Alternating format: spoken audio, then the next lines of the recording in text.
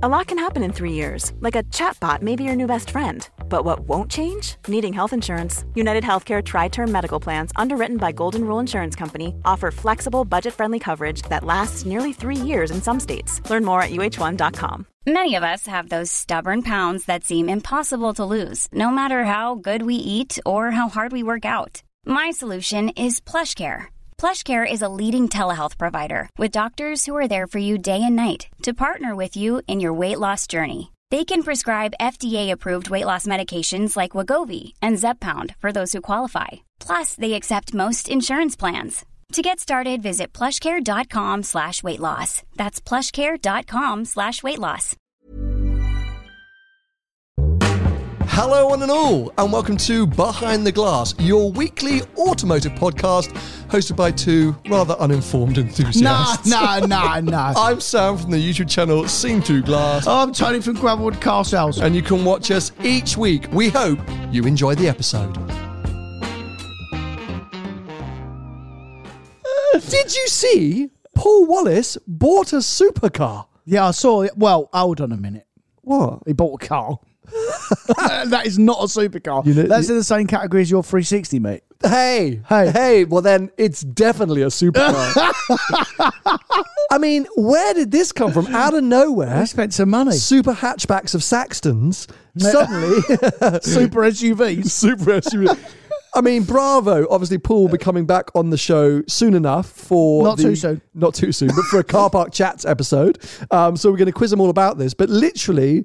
Yeah, out of nowhere, last night, his posters. I bought a cheap Audi R8, so we're back to Supercars of London. Well, I mean, to be fair to him, we didn't. Normally, we get updated on the process all the time on the group. I'm doing this, and I'm going to do that. I mean, he just sort of said, "Well, I bought this." But what's insane is, as you say, for the last 2.5 years, he actually paid money for it. Yeah, well, there you go. The last 2.5 years, he has bored our socks off. With, do you think I should buy this? What about this? This is quite good. Just to the point where we both ignore him. Just buy a car, Paul. And he just did. He just went and bought a car. So if you haven't seen, head over, Supercars London. He's bought a supercar, or as Tony, what would you call it then? A sports car, would you call it? A car. No, come on. It's the V10 R8. Yeah, that's a proper engine. With a shifter thing that you got. Gated gearbox. A manual. Yeah, stupid. Oh my God. We're still on that. Yeah. 2023, you're still anti the manuals. Yeah. Mind you, I will say. Oh God, here we go. No, we're talking about manuals. Yeah. I mean, you cannot believe, if I could have 10 of these cars, nothing special. Yesterday, the weekend, I put a manual 3-door Golf GTI on. Wow, which generation? 7.5. Right. So, first of the 7.5s, 2017, but a one-owner car with 9,000 miles on it from new. Sounds lovely. I sold it in an hour. In an hour? Because it was a manual 3-door. I mean, the dream. That's what I'd be looking for. Not interested. Is that a club sport? What sport is that? It's like... It's just a manual 3-door. It's just a manual 3-door. It was a standard car, apart from the Pretorias, in black. I knew I was going to sell it because go and find another one. There ain't another one. And but I didn't realise I'd sell it that quick. I mean, I sold it literally in an hour. You should put up for 10 grand more than you are. Well, I would never have sold it. Well, maybe you would have. Who knows? But yeah, that's another trick, actually, that people always say that. And we always think, flipping, I should put more money. Should have put that up at more money. But you wouldn't have sold it at more money. So we sold it at the right money. I'm sure you're right, because this is no money off. Boom, out the door. Gone. See you later. An hour. But 10 grand in a Golf. It's lovely. For an hour's work, it's unbelievable. But if you'd waited 24 hours, could you have made a little bit more money? Well, if I'd have put it up for more money, yeah. But who knows? The phone might not have rang another grand more or 500 quid more. Oh, I'd have put it up 5 grand more. Manual 3-door, rare. Only one in the UK. That's literally, if I started a dealership, everything. Be bust. The only Merlin Purple. Super rare. Buy it now. Yeah. But okay, well, a cool sounding car. I get lost with the Golfs. Why? Because Mark IV was my generation. Mark V, I'm like, I'm big and bulbous. And then I'm like, I don't really know what happens after that. No, the 7 and the 7.5 are like, I think they're the sweet spot. That's literally what I was about to ask. So those are the ones. I think that's the sweet spot. We're on the 8 now, right? We're on 8, yeah, which is a bit of a dull instrument.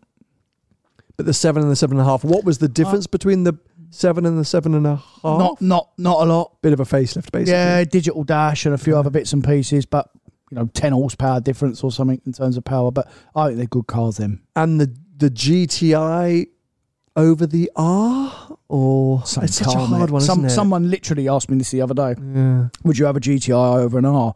It's the same car. One's front wheel drive and one's 4-wheel drive. Because don't forget, the 4-wheel drives on these 300 horsepower hot hatches, they're electric. It's an electric front wheel drive. It's not a proper 4-wheel drive system. It's not like on an SUV. It's an electric diff. So it's 2-wheel drive, really. And power-wise, between GTI and R in that generation? 60 horsepower difference. Okay. 240 and 300. Could you get a manual R? No. No. Okay, so... Well, you could back in the day, but you can't now. yeah, that's it's not a thing now. Well, talking of back in the day manual Rs, and actually we got 2 cars to talk about in this section. Firstly, did you see the R32, the Mark IV R32? I am so angry about this. I think it was on Bring a Trailer. Give me 2 seconds. Oh, I hope the second car we're going to talk about. Yeah, you know which one it is. Good boy. But both of us are going to be really... we're both kicking ourselves today, I think. Because, really? Well, so the 97-mile Volkswagen Golf R32 sold in America. Did you see this? No. Okay, guess how much? 97 miles. So brand delivery mileage, literally delivery mileage. V6. Untouched. Mark IV VW Golf R32. The boxy shape. 3-door. The 3-door, yeah. Yeah. Oh. 100 grand. $104,000. Yeah, I mean... 104. I have been talking about these cars for the last 3 years. Yeah. Why haven't I bought one? I don't know. I mean... Because you ain't got 100 grand. No, nor would I want a 97-mile version. I'm jumping on Auto Trader right now. Shout out Auto Trader. Why don't they sponsor us, Auto Trader? Because you know who's better? eBay Motors. I'll just leave that like that. So hold on a sec. Golf model variant. Is it on R32? Does that come up on here? Yeah, R32. Okay, fine. So what's the most expensive Mark IV R32? 40 grand. Someone stuck one up at. What 39,000 miles. What miles? 39. Oh, you should buy that. It's cheap. If one's just sold for $100,000. No, there's one at 66,000 miles, which is 18 grand. I mean, but these were 4 grand when I started talking about them. 4 or 5 grand when I started talking about them. Another one with 68,000 miles at 15 grand. But realistically, mate, where are they going to stop? I mean, well, apparently $104,000. Yeah, but that's a one-off delivery mile car. I mean, which was like that Clio. Yeah. I mean, it's a real one-off. That's bought because it is a one-off, and it's never going to be driven. But mate, what about the generation before, the Peugeot rallies, the 205 GTIs? 205 GTIs. What else has been going Renault 5 crazy? turbos. Yeah, exactly. Yeah. The little hot hatches from yesteryear. Escort RS turbos that have flown. Yeah. So why wouldn't an R32, if it's fetching $104,000 for a delivery mileage car now, surely a 30,000 mile car in another 5 years is going to be 60, 70 grand? Oh, I don't know. The thing is, they're not that great, but I think for my generation, what a special car. Like, it was really a beastly hatchback, and I would have one. I've missed the boat. I waited too long, and also I would have one as a collector. I'm not going to literally drive around in it. I would drive it like once or twice a year. I just wanted to have it just to be like, I got it. Because when I was 16, I was like, that was my dream car, and now I've got one. I've completed life. But whilst I'm kicking myself about R32, oh mate, please, you must be kicking yourself about Sierra Cosworth. Well, I can tell you a story. I mean, that was that car that I even posted that car, reposted it yesterday on my story. It made £560,000 or dollars? £596,000. That is, I mean, it was a really, because it's an RS 500, right? It was an RS 500. Right. So they are rare. But let me tell you a little story about one of them cars. It only had 5,000 miles on the clock. Anyway, fair enough. I nearly bought one of them cars when I was a kid, and I bought the Subaru instead because the RS 500 at the time had done a bit more miles. It was quite a lot more money. All I cared about was going fast, and the Subaru was faster. But it was only probably 20 or 25 grand back then. The Subaru was loads cheaper, and I thought, I didn't really have the money to buy the Sierra. But hindsight, eh? Oh my God. I mean, you cannot. And how does that justify being that money, that car? So when you think, rarity, yes. And someone, I saw actually a couple of DMs commenting on the when I reposted it, and they said, "You think a GR Yaris will ever go up?" It's not as two. They made 25,000. The RS 500, they didn't make many of them, so it is a rare tells car. Us how many here? It's like what, 1,500 or something like that. No, it would have been. I think it's less than that, mate. Okay. Because the other car in that generation that they really didn't make many of was the Lotus Colton. Okay, sure. Yes. So that's another one. It's around 400. Yeah. So, it's really rare. That's... Yeah, fair. It's rarer than a LaFerrari. Yeah, it's rarer than... 499. Yeah. Yeah, it's like when you look at 458 Apertas, they're 700 grand now. For a delivery mileage car.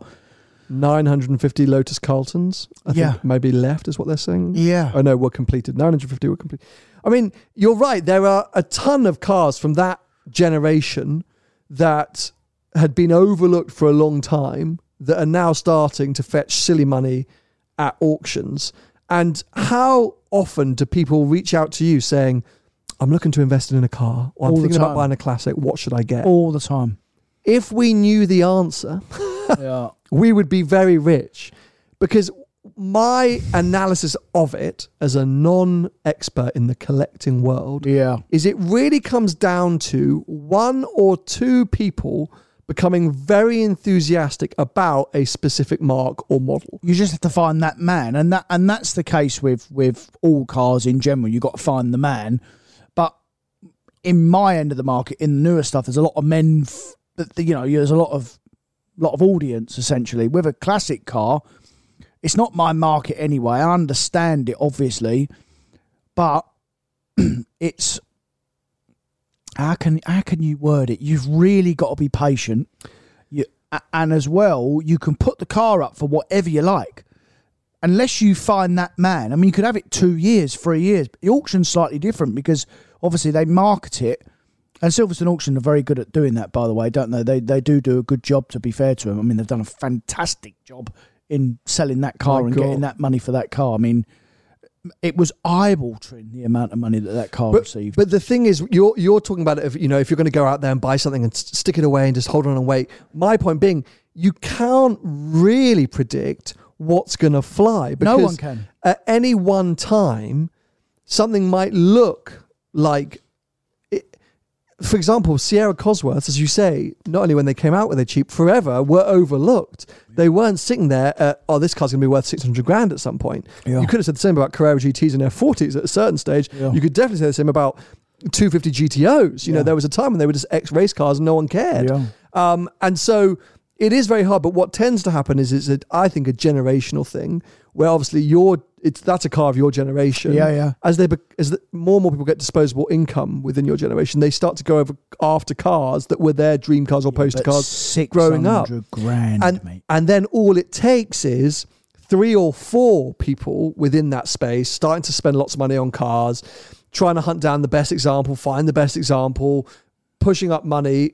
Because that's what it is. Just people have just gone nuts. That's a 5,000 mile car. People have just gone. I think the estimate was 150 grand. Yeah. Which would have been a lot of money for that then. Oh my God. Yeah. Hey, look, I wish we had the, what's it called? Mirror ball? The glass ball? What's it called? What's it called? The mystic ball when you. I know what you mean, but I don't even know what it's called either. I wish we had the ability to speak. To see.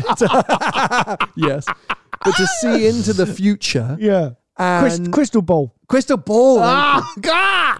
And work out what's going to be the next future classic. Maybe we do, because as I said, I've been talking about R32 Golfs for a while. I should have just sucked it up and bought one. Yeah. Okay, here's my prediction. I know we did this recently, a topic of future classics. I think the Volvo, the R thing, 750R. Yeah. I mean, that's a car of my era. I was the 90s, but yeah, that was old police car. And I'll tell you another car. 850R. 850R. I'll tell you another car that I had as well, which I did make some money on. But again, I wish I'd kept it now, is that Escort Cosworth I had. Yeah. I mean, I give 12 grand for that car probably 10 or 12 years ago, and I kept it for 6 or 7 years, and I got 25 grand for it. I doubled my money. But now they're 50 or 60 grand. Ridiculous, right? And that's only, and I probably only sold that car 4 or 5 years ago.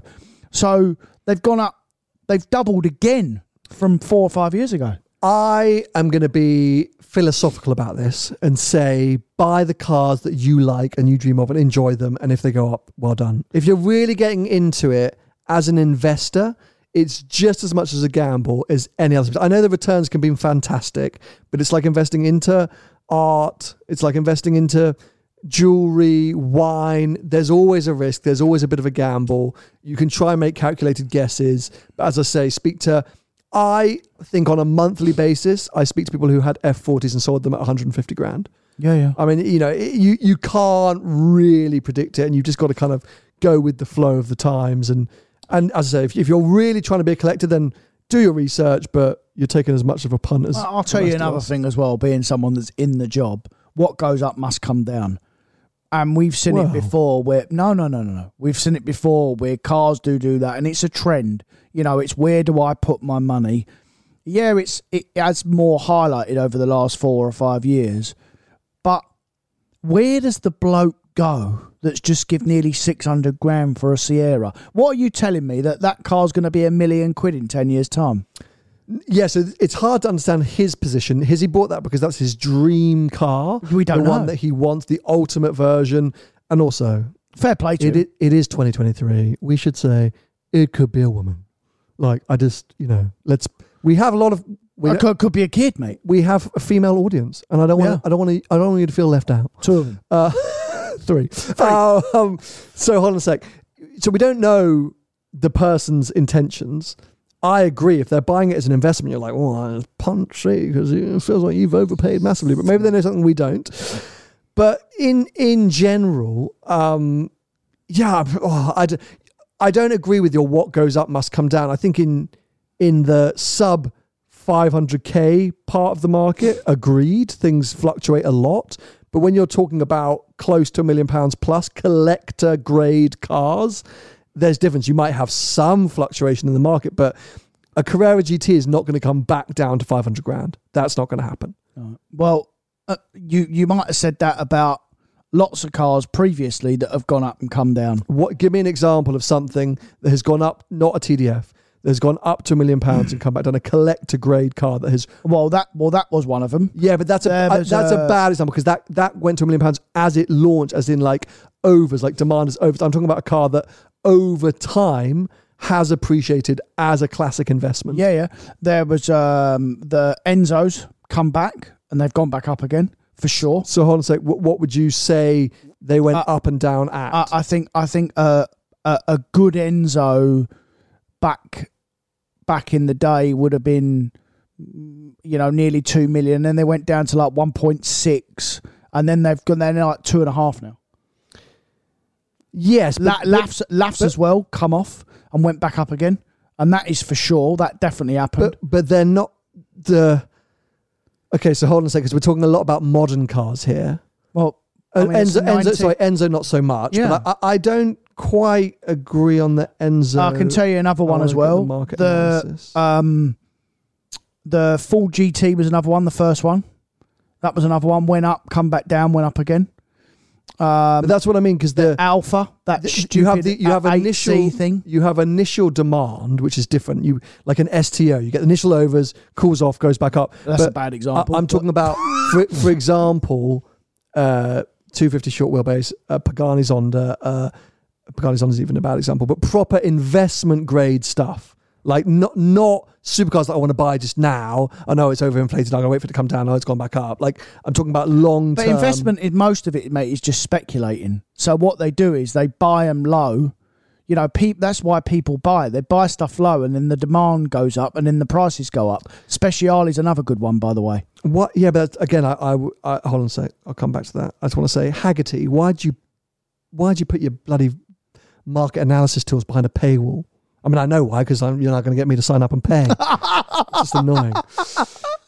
Look, you're not wrong. I totally get where you're coming from. I think in my mind, I'm just talking about there's a difference between supercar trade values and the buying and selling of supercars and collector grade cars. But it's all speculation. Everything is speculation. Absolutely. Yeah. And there'll be someone in here who'll be a trader in Miuras and original pre-war Alphas and things like that, who will say that they fluctuate too. But I think my point being that some cars go and never come back. Do you know what I mean? Like some. Yeah. Of course, we'd always have an example of some, but the Speciale one I think is a good example because they couldn't give them away new, as in the last ones they were giving money off. Then they shot through the roof. Then they come back down. Then went back up. Then they come back down again, and then they've gone back up again. So, and they're 7 or 8 year old now, and that will end up being an iconic classic car. Agreed. Yeah. Can you see that at £1 million delivery mile, one of them? A Pert is already almost there, aren't They're they? 7 something. Yeah. 700 grandish. I don't see them coming back down. Standard Speciale, it's hard to say. It's a numbers game as well, by the way. So, as cars go on and they get written off and things change in terms of the numbers of cars. I mean, at Speciale, there was 3,000 or 4,000 of them made from the Ferrari never tell you the exact amount, but there was 3,000 or 4,000 of them made. There won't be now because half of them have probably been crashed. And then and then after that, you've then got the delivery mile cars that no one's ever driven, that no one's ever seen. They've not been on market. What are they worth? Yeah. So I always think that classic car market is always driven by speculation, and it's like a trend. Yeah, go on. Sorry. And if you get in at the right time, and you've rung the bell, and you get out at the right time, and the car's up, then great. Houses are exactly the same. By the way, it's any investment. It's any investment. I mean, it's Bitcoin. I mean, it's any investment. Just don't get in. Yeah, to Bitcoin. Anyway, moving on. Did you see a story that was doing the rounds and got a little bit of traction on Twitter, I think at the end of last week, which was that some insurers are now refusing to insure Range Rovers in London? Well, I've been hearing that for some time, mate, by the way. Well, it happened to my dad. Obviously, I think it's a sort of well-known story or often told story on this podcast that my dad had Range Rover Sports, was living in central London and had 3 nicked in a row. Yeah. And for the third car, they said, I'm sorry, we now refuse to insure you. He had to go through various, first like, now you've got to put a tracker on, now you've got to have a steering wheel lock, now you've got to put, and then at the end it was like, well, if it's not in an underground secure car park, we refuse to insure you. Yeah. And I think a lot of people, there was some traction because people were saying, I don't quite believe this is true, this can't be true, and it's definitely true. But as I say, for sure, I know it's true, and the story was written by journalists who had obviously found out that it was true. But my question being, is this fair? Let's talk about why it's come about, and where do we go from here if you can not get your car insured? If you live in a city and you're buying £100,000 car and no one will insure it, what does that mean for us moving forward? Well, first of all, yes, it's completely fair.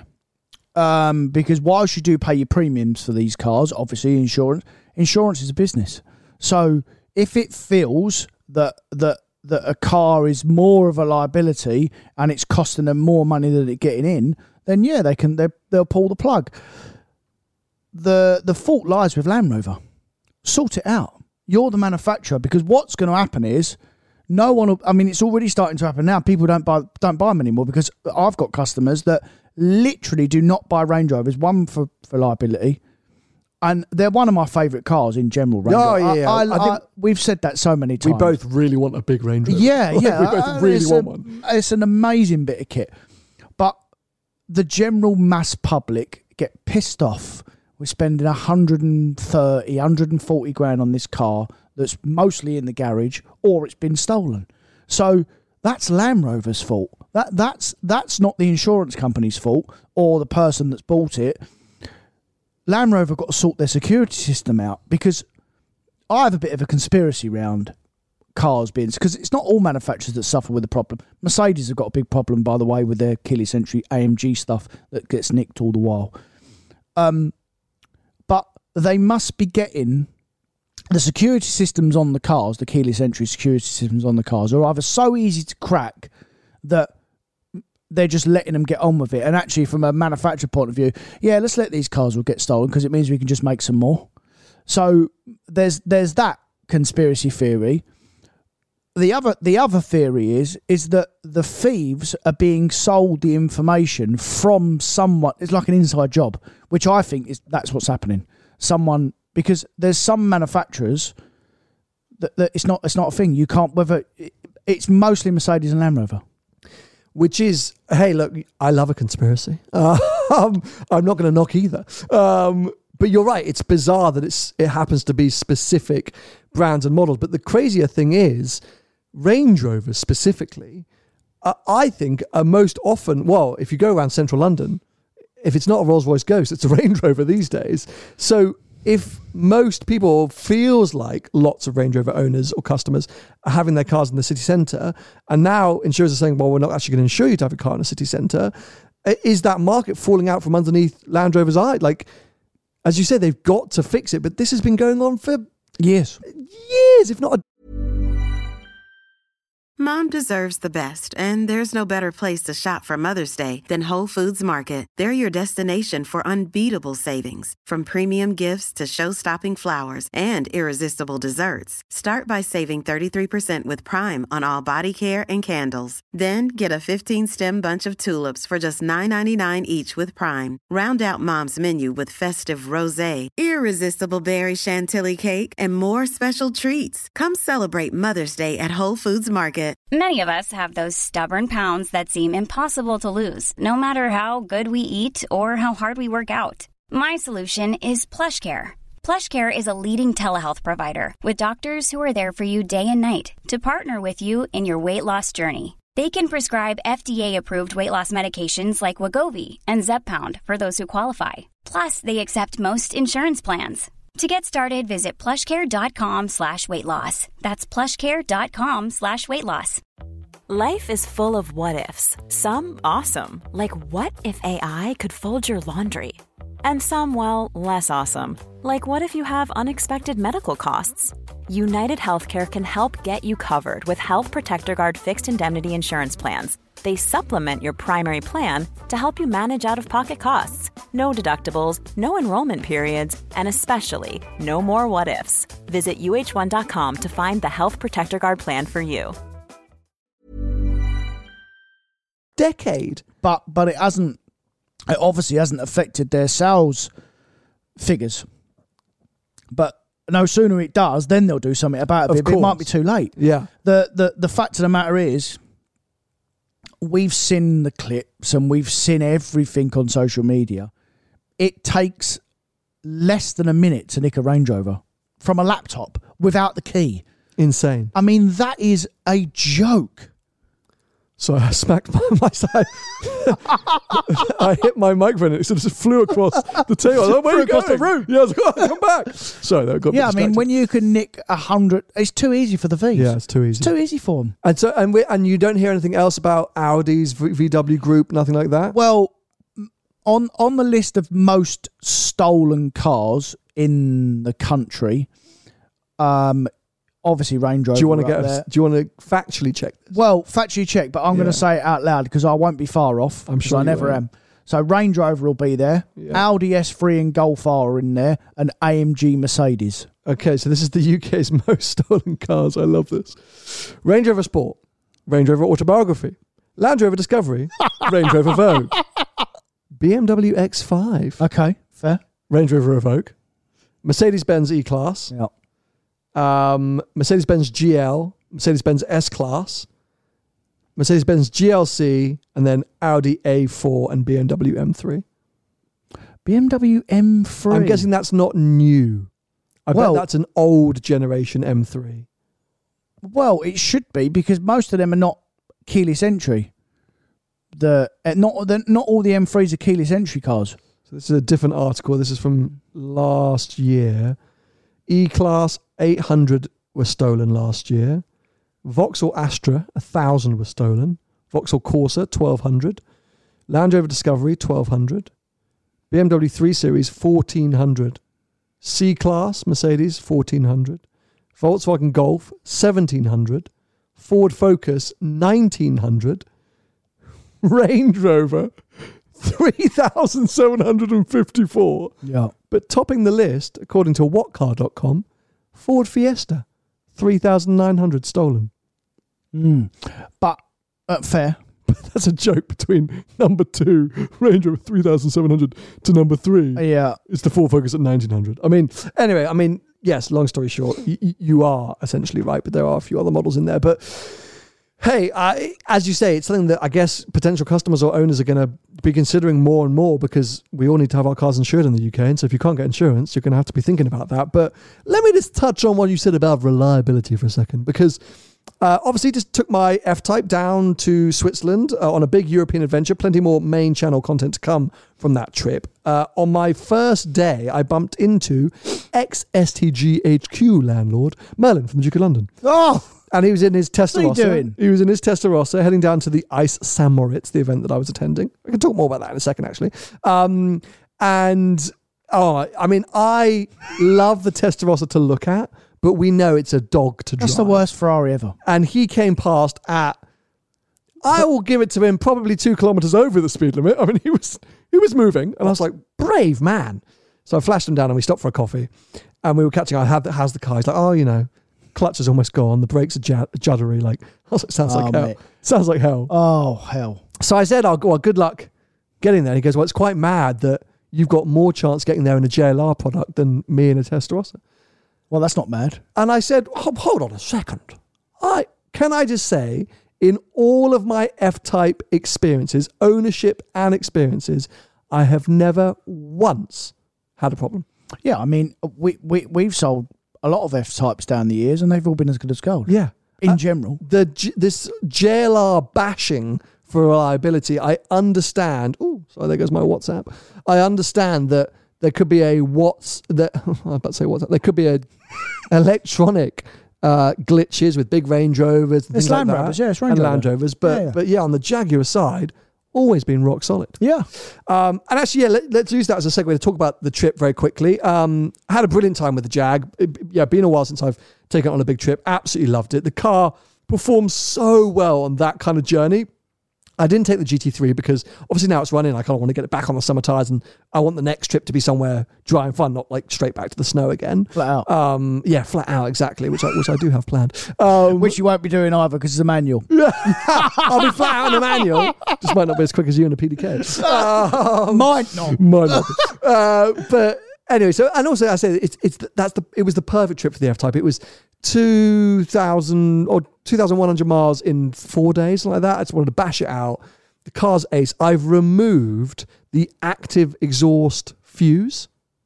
So from the fuse box, just removed the active exhaust fuse. So you made it worse? No, transformed the character of that car. It's back to being an old F-Type. Yeah, you just made it like...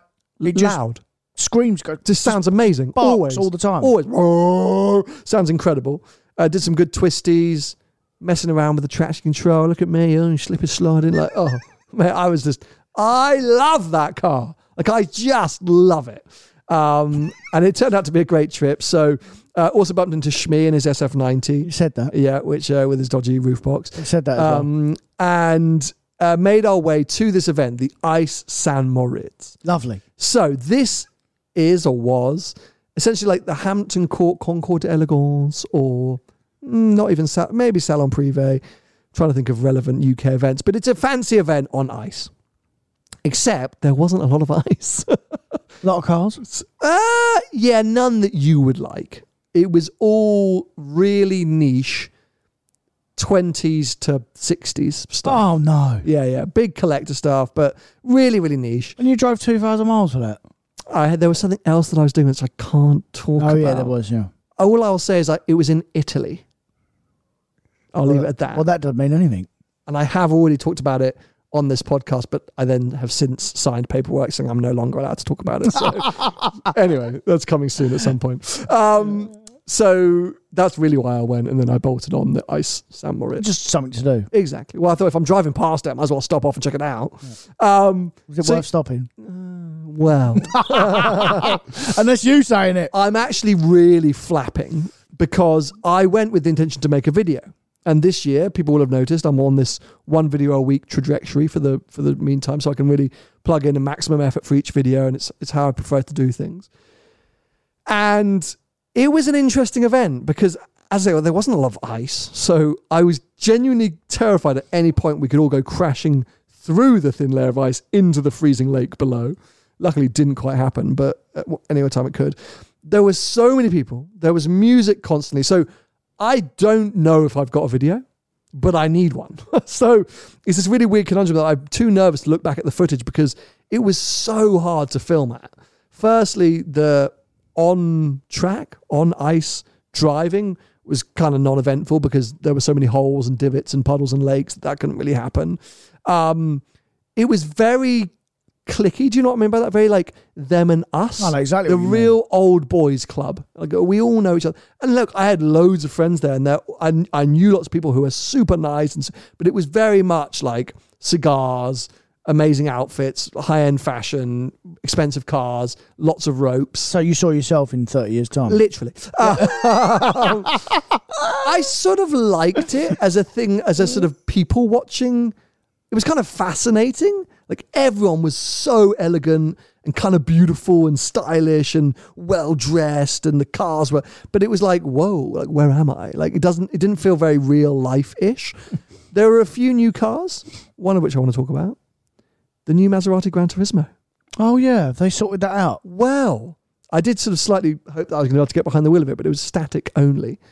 Obviously, we should say sort of new almost with, what's called inverted commas. Yeah, because it won't be new. Well, and it doesn't look that new, but I kind of think that's a good thing. Right. It's like like the F-Type.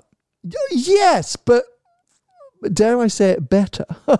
Because I think the old Gran Turismo, which obviously overstayed its welcome, one of the best looking cars of the last 10 or 15 years. Oh, I don't know about one of the best sounding. You don't think it's a pretty car? No, it's a great big barge, mate. It's a stupid car. It just goes on and on and on. Yeah, I don't think it's particularly a good looking car. Oh, okay. I think it sounds amazing. One of the best sounding cars. Definitely that. Definitely best sounding. But I always thought it was a pretty car. And so it feels like they've just sharpened it up and modernised it. All new interior, which had to happen. Of course. But then they've got rid of the juicy engine.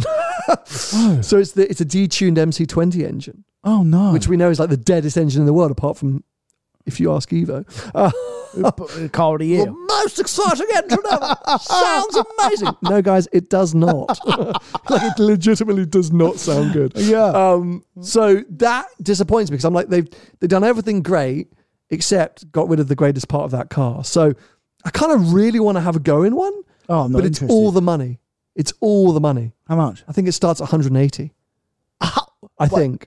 180. I'm pretty sure. No. For the Trofeo. Let me see. What, with a silly engine in it? Yeah. That is a. I'll try not to swear. Here we go. The Italian configurator reveals the Gran Turismo Modena will be available from 181,000. Oh no! While pricing for the hot Trofeo is 226,000 euros. Yeah, no chance. I mean, what is all that about, mate? Terrifying, right? Well, it's Maserati trying to rebrand themselves into what?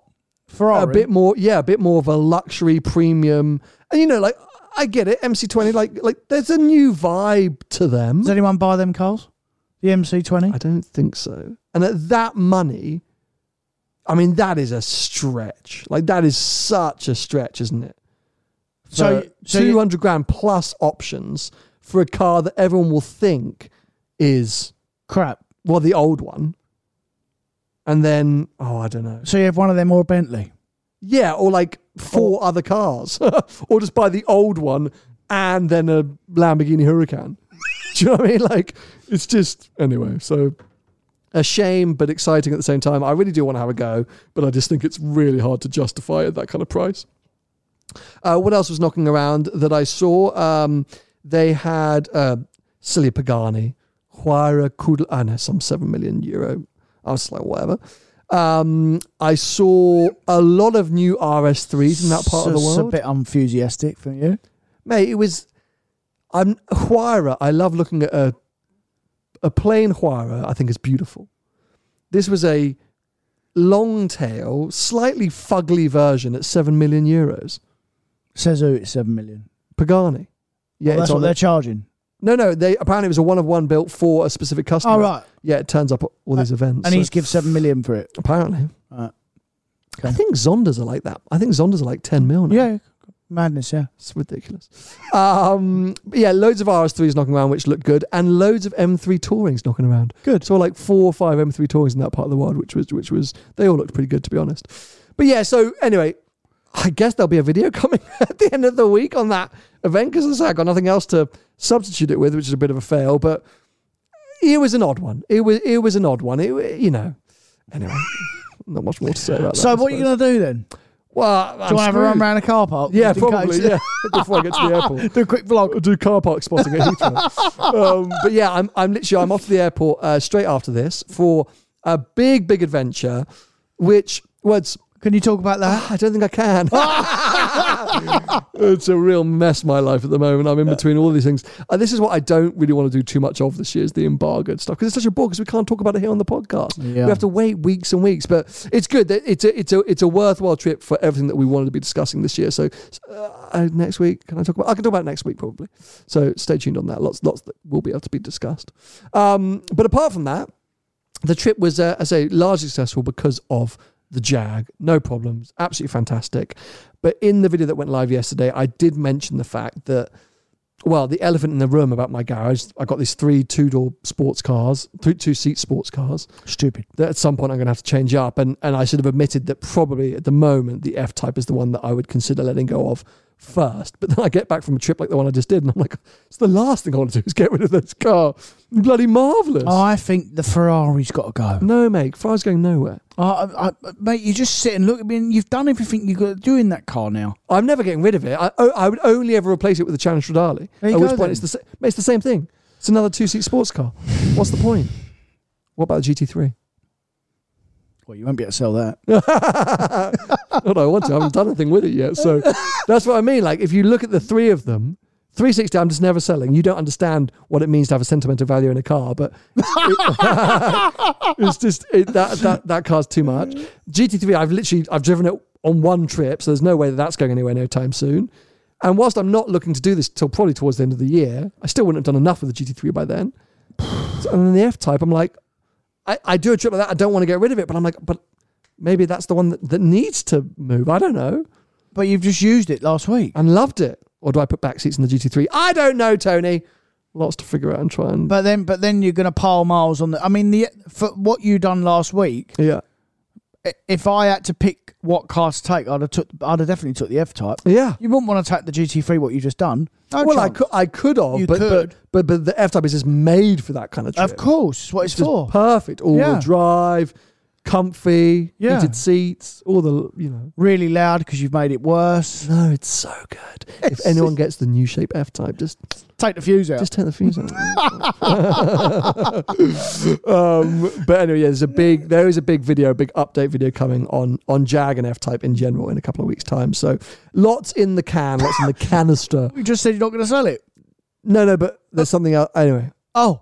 It's so annoying. This is what I mean. I hate all this kind of like secretive embargo. It's so frustrating, but I guess that's the way of the life. Last thing I want to touch on very quickly before we wrap up. New X5 and X6 got unveiled. Yeah. Sorry, X5 money. X6M. Load of money. Yeah, 126 grand, I think. Yeah. All the money. Yeah, they all are now, though. But that's exactly it, right? Everything. Like, I think we've all just got to get used to cars becoming more and more expensive. Well, this is the road they've chose to go down for now because they can't make as many cars as they normally used to make. So they put the price up. Everything up. Of course. And the thing is, you sit there and you look at it individually and go, how can I justify paying 130 grand once you put a couple of options on it? Monthly payment. It's a monthly payment, firstly, and then also everything else is the same. So it's not like one outlier has gone insane and just overpriced their car. Everyone's more expensive, so they've all done it. Yeah, it's got to suck it up. Like they've that's all what put the price up. if you want that kind of car, that's how much you got to spend. Yeah, they're all exactly the same. They've all gone up, and the last couple of years, COVID was an excuse for it. New cars have just gone through the roof, and they've just used COVID as an excuse. And now it's all going to stay up. Yeah. Well, they might come back down once they start making more of them again. Well, and also we have to wait for the interest rates to start dropping back down as well, because that's going to make monthly payments a bit more attractive. Well, we've got inflation to come down first, but yeah. Brilliant. That's not happening this year. No, but, all right. lovely, doom and gloom. And then I guess the last thing we should touch on, first Grand Prix of the week. Sorry, Grand Prix of the year at the weekend. Not interested. Really? No, I don't think I am. I mean, I know what's going to happen. What's going to happen? Verstappen will win. Who's going to come second? Who cares? I'm going to watch the football. Oh, instead. Your team beat my team, by the way. Well, it's not really your team, my is it? team, It's just mate. the one closest to your house. Up the Blues. Up the You've got good ironing as well. So you're not, because you don't like Verstappen? No, because I only like F1 particularly when it's competitive. It's like I only watch high level grade football. I don't watch lower league football because But you told me the other day you watch every match. So Watford versus no. Every Premier League and Champions League, all the high level. So who's Watford are in the Championship. Well, who is in the relegation zone of the Premier League this year? Everton, Southampton, and Bournemouth. So would you watch Bournemouth versus Southampton? Yeah, because it's Would you? Because it's competitive. Okay, so then what about the battle for 8th, 9th, and 10th in the Grand Prix? Because that's competitive. Well, that's There you go. boring though. So is Bournemouth versus Southampton. Because that's two crap teams. that will be the difference between one of them staying up and going down. Nothing. Okay, happens fine. with Well, it. There's no relegation or promotion. So the mid F1. a generic mid-table match between two uncompetitive, on-form teams in the Premier League. Like, to me, that is death. Like, I don't know the Premier League well enough to tell you those two teams. Yeah. But I agree, when one driver is dominating F1, very bad for the spectacle of the sport, and we are all expecting Red Bull and Verstappen to dominate this year. Let's hope we're wrong, but that's what we're expecting. However, what you can often get in Formula One is the midfield battle, and if you support a driver or team, even if they're not winning, it can be interesting to watch what they're doing. Oh. So your argument of, I watch every single game in the Premier League. I do, though. It's Premier League. Well, It's competitive. This is Formula One. Yeah. So every single, even if it's not the people winning, Man City dominate the Premier League. It's boring to watch Man City because every game you watch, you know Man City are going to win. Well, clearly you haven't watched them this year. But No, okay. I'm using it as an example. Well, that's a bad example. I don't know football. It's a bad example, but I don't know football. But it's also a bad example for you to say, I can justify watching every single game in the Premier League because it's top level sport. Formula One's the same. You might not need to watch or need to know about who's winning because it's Verstappen, but there could be lots of battles. And actually, I was listening to a podcast on the way back yesterday, which is the Bring Back V10s era, and somebody was talking about an article they wrote in 2004, I think, saying the 2004 Formula One season was actually amazing if you took Michael Schumacher out of it. Okay, let me give you the clear difference between football and Formula One, and especially top level football and the Premier League in general. Any team in the Premier League can beat anyone. In F1, that's not the case. They all, and especially like you're talking about mid-pack. Normally in F1, the fastest car wins. It's as simple as that. It's always been the case. The fastest car is the winner. And in F1, when you get mid-pack, you go, there's a bit of a duel here. But in the last few years, especially last year, they're getting a DRS train because they can all stay closer together. That doesn't happen in football. Anyone can beat anyone. You get 0-0 draws, mate. You do get 0-0 draws, but anyone can beat anyone. In F1, that's not the case. You never get Williams winning a Grand Prix. You get Haas on pole in Brazil. Did they win? No, exactly. I'm with you. I totally get what you're saying. There's always can be these underdog stories in football, and you might go into it and Man City might be dominating the season, and then suddenly Wolverhampton come through and beat They can them. lose. Yeah. I totally get that, and I appreciate that. But that's one match for sure. I'm not going to deny you that. It's a fair point for sure. But what I would say is I think you can find things to be interested in or get excited about over a season within Formula One, even if there's a dominant driver. But it does ruin the spectacle. It does make it tough to get excited about especially if you don't support the dominant driver. Yeah. I think you've got to really love the sport like to find that niche. I like watching it, but I'm not in love with it like you're in love with it. I'm in love with football. Yeah. You're not in love with football. No. I just literally watch the big games. Exactly, because you're waiting for something to happen. Well, I know Messi's crap. You want to never delivers in the big games. So it's my favourite way to wind up Tony. Well, you don't wind me up. Slag off Messi. It's not. You can't slag him up. Ronaldo's better. You can't slag him off. Yeah, he's completed football. He's useless. Anyway, so let's wait and see. My prediction is, of course, as well, Verstappen will win. Behind that, I don't really know. I'm guessing Perez, Leclerc, or Perez, Sainz. It's hard to know exactly. Who got second last year? I don't even know. Leclerc won last year in the opening Grand Prix, didn't he? No. Who got second in the championship last year? Was it not Leclerc? Did he get second, or was it Perez? I thought he got second in the end, Leclerc, didn't he? Did he just pip second? I'm pretty sure he finished the year happy. So this is how much I tuned out at the end of last year as well. That's what I'm saying. We don't even know who finished second in the championship. Seasons, results and standings. Yeah, Leclerc. Yeah. And then Perez. Pipped him by 3 points. Fair. Oh yeah, because Verstappen wouldn't hold him up, wouldn't he? Didn't play ball with him. Didn't play ball. Yeah. Anyway, let's wait and see. But I do think it's going to be a tough season ahead. Is it going to be Monaco Grand Prix this year? Yeah, always is. So it's just a procession, just going to go round and round and round. Yeah, aren't most races? Just do every race there. It's the sport I love. I've long had I figured out Monaco. What don't they should go. do. No. What Formula One should do moving forward to deal with Monaco. Go on. It should be an average. So 2 sessions. It's like aggregate qualifying. So basically, you've got to do 3 laps, and it's the average time of those 3 laps. Fair. So it's a little bit like the Indy 500 shootout. Fair. And you have 2 sessions. So, because qualifying is amazing. Monaco qualifying is unbelievable. Well, because that's how you win the race. But no, because it is flat out. A Formula One car never looks quicker than flat out in Monaco. Yeah. Driver skill and precision. Of course. Precision is never put on display more than in Monaco. Yeah, of course. So if you could have that, imagine a full session, all 20 cars out on track, and you've got to nail 3 laps. Yeah. And your time is taken as the average of those 3 laps. That's going to encounter traffic. It's going to consistency. And then after the first session, half the grid is removed and just the final 10 cars go through to the second session. So you've got more chance of a clear run. Yeah. And you've got to maintain those speeds. And it's a super shootout. And it would still make it super exciting. You would still get all the on-track action. It would still have the spectacle. It would be super exhilarating. It would be super exciting. Who could maintain that concentration level? 4, and you have 3 sessions, and you have a top 3 of the final 3 battling it out for the podium. Anyway, that's my solution, because racing there is pointless. Yeah, I agree. But lap times is super impressive. Anyway, we're now starting to babble on about Formula One. I'll save that for the After Checkered Flag episode with Paul Wallace.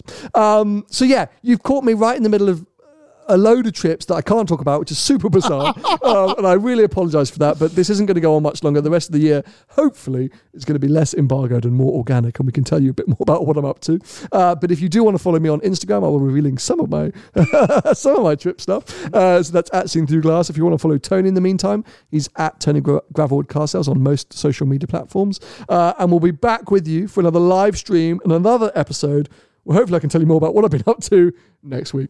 Bye-bye. See ya. Hi, I'm Daniel, founder of Pretty Litter. Cats and cat owners deserve better than any old-fashioned litter. That's why I teamed up with scientists and veterinarians to create Pretty Litter. Its innovative crystal formula has superior odor control and weighs up to 80% less than clay litter. Pretty Litter even monitors health by changing colors to help detect early signs of potential illness. It's the world's smartest kitty litter. Go to prettylitter.com and use code ACAST for 20% off your first order and a free cat toy. Terms and conditions apply. See site for details.